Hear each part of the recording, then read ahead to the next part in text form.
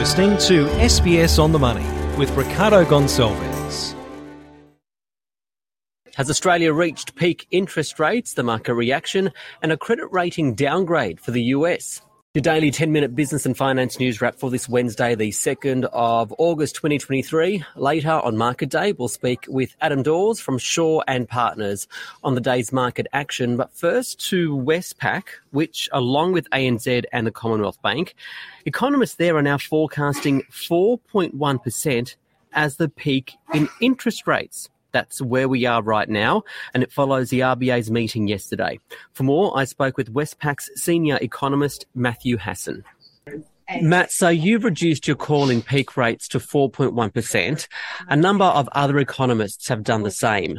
What exactly was in the RBA statement yesterday that made you change your mind? Well, there were several things, really. So firstly, the decision itself and some of the shifts in the guidance in the decision statement made it clear that there's now quite a high hurdle on further interest rate increases. In particular, we saw the closing lines of the decision statement mentioning that further adjustments would depend on the evolution of the assessment rather than inflation and growth conditions. So, I think that coupled with some of the other commentary throughout the release, made it look pretty clearly that the RBA is more confident about achieving its growth and inflation targets. The decision statement also was notable for what it didn't say. The RBA could have taken a more hawkish assessment of the June quarter CPI, for example, that some of the service components were less promising. It could have signalled more unease about the continued strength in the labour market, and perhaps even unease about needing to be at 2.5%, the midpoint of the 2 to 3% range by the out year in its forecast horizon. But it didn't signal any of those things. And so it's telling us now that the case for further tightening from here needs to be pretty rock solid, and it needs to be a balance of risks assessment to get them over the line. And from where we sit today, it just doesn't look like we're going to get any big adjustments to the RBA's expectation between now and September. And beyond September, I think it gets more tricky because we'll get more clear signs that the economy is slowing and that inflation is tracking back to its targets. So it's a mixture of the decision itself, what the RBA decision statement didn't say, how the decision is being framed, and just the timeline from here. Looks like we are at the end of this tightening cycle and in for a long pause now. The inflation commentary is quite interesting, even though it's saying that inflation targets are likely to be met, I guess, I think somewhere up to 2025, right? Still, the RBA has been banging on about how important inflation is, how it's a scourge to the economy, how even at 6%, it's still too high. In the US, annual inflation is at 3%, yet the central bank there lifted interest rates. What's your take on that? Well, I think firstly we need to understand that the US story is slightly different to here. The headline measure in the US is a monthly measure. It has all the sort of monthly volatility that goes with it. And some of the detail around inflation in the most recent updates in the US has been less promising. Also, policy has a different sort of timeline or profile that it has in Australia. If we look at US households, for example, with mortgages, 95% haven't seen any change in their interest rate settings, whereas here we're obviously copying the variable rate increases immediately. So I think, firstly, bear that in mind. It's a different circumstance in the US. I think here we are seeing a similar sort of easing in inflationary pressures. It's still the number one priority for the RBA to return inflation to target, and I think that's still very clear. So what we're seeing now is more around the RBA trying to calibrate where policy needs to be. How restrictive do they need to be with interest rate settings in order to achieve that return to target over time? So is it really a matter of the RBA waiting to see what will happen as opposed to it potentially seeing something sinister out there in the economy? Yeah, absolutely. I think its central cases, its base cases are starting to come through in terms of the way growth and labour market inflation numbers are unfolding. It's going to look to continue to confirm it. It's getting more confident about achieving that target. It's not particularly overly concerned about the growth environment. It's still mainly focused on the inflation outlook. I think once we get, maybe 2/3, 3/4 of the way back to that inflation target, then they can start to pivot and show a little bit more concern for what the growth side of things is doing. It's too early to declare mission accomplished on inflation, way too early, and it's still going to be some way before we get close to that. So what are the risks to a rate rise?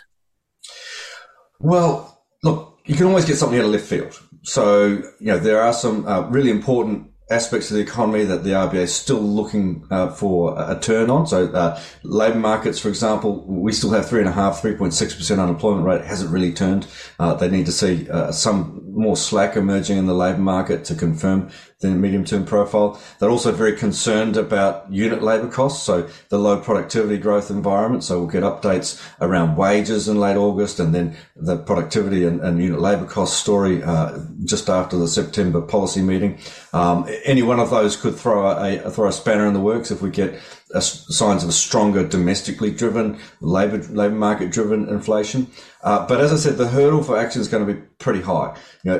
Even if we were to see that, we've still got restrictive policy settings that are working to restrain demand, and the RBA will have some comfort that will flow through eventually to labour markets and to some of these domestic inflationary pressures. Meanwhile, all the goods sector inflation surge that really drove the initial lift is unwinding. We're seeing a pretty clear disinflation coming through, and that's going to help bring inflation down in the first instance, but also go a long way towards anchoring expectations for low inflation at low levels. So, there's a number of things that might get them moving again if they are worried that the labour market was, say, tightening further rather than easing.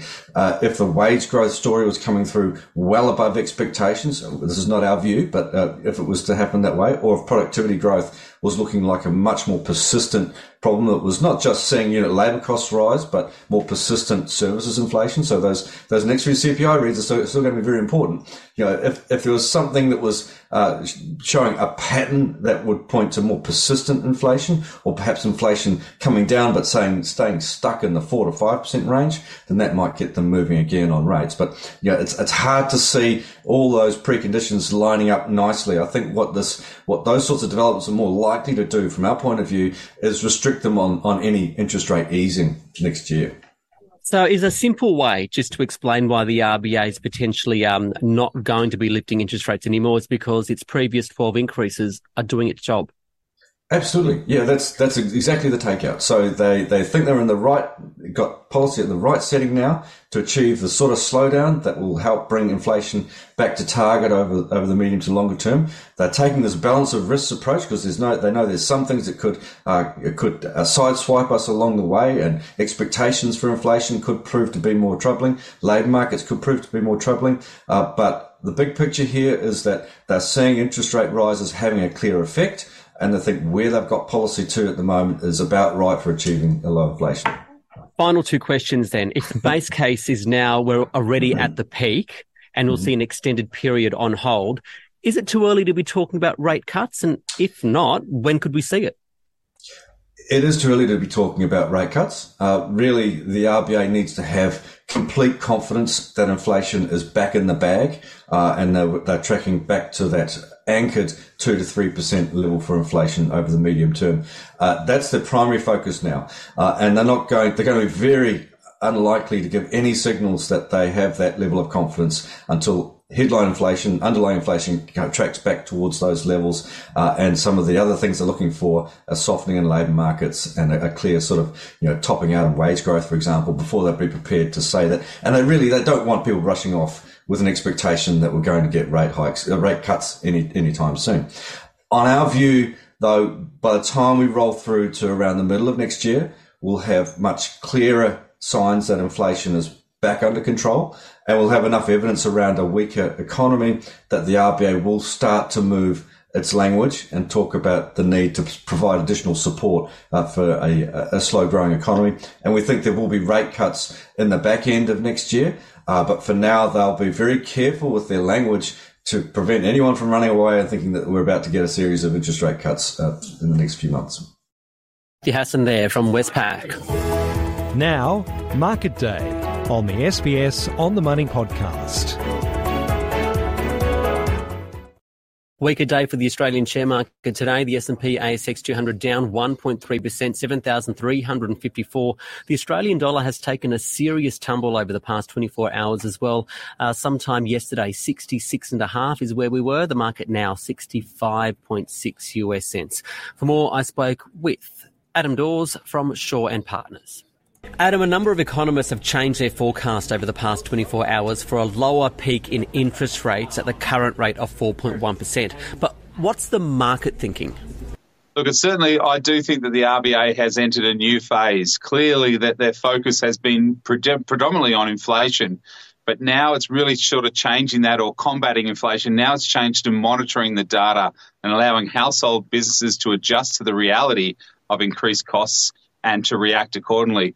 With economists also changing their tune, now they're calling this the end of the hiking of the rate cycle. But I don't think so, Ricardo. I think we still might see another 25 or 50 basis points by the end of this year. So given that, what does all of it mean for where the share market's going now? Yeah, it certainly looks like that the market has taken a lot of that in its stride. We've seen as interest rates are increasing, the market has also been increasing. So they're looking forward, looking 6 months, 12 months in advance. So I think that we can see the top of the hill of interest rates, and potentially that's a real positive for our market. But only time will tell. Labour market needs to happen. Job numbers need to, stabilise. These are the kind of things that we need to make sure that the market is on a level footing and moving higher going forward. There's no doubt there are still some international challenges coming through. China is still struggling with its economic reopening. And one of the big stories of the day, Fitch, the global ratings agency, downgraded the US credit rating from AAA to AA+. How significant is that? Look, following Standard & Poor's move to cut the US AAA rating to AA, you're absolutely right. Despite futures and currency falling off the back of that news, however, many expect that impact to be limited, and I expect that certainly to be limited. Fitch also flagged that this move is a possibility prior to negotiation of increasing the US debt ceiling. But really, at the end of the day, we knew all of this data was coming out, so it's quite timing-wise, it's quite interesting to see that they've actually started to downgrade now, versus this data was already out 6 months ago. So it's not likely to materially affect the market over the long term for investment strategies, but it certainly is going to put a bit of a dampener on the US economy going forward. Looking at the moves today on the share market, what moved the market and why? Yeah, so real estate continues to get hit on the back of negative news from office and real estate and infrastructure.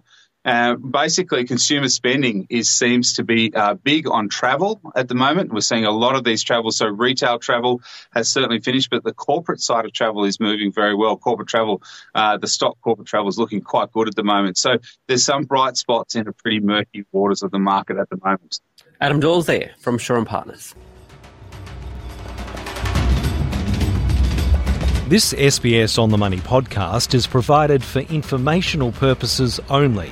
The content on this podcast should not be understood as constituting advice or a recommendation. It is not personal advice and does not consider your personal circumstances or objectives. You should contact a licensed professional before making any financial decision.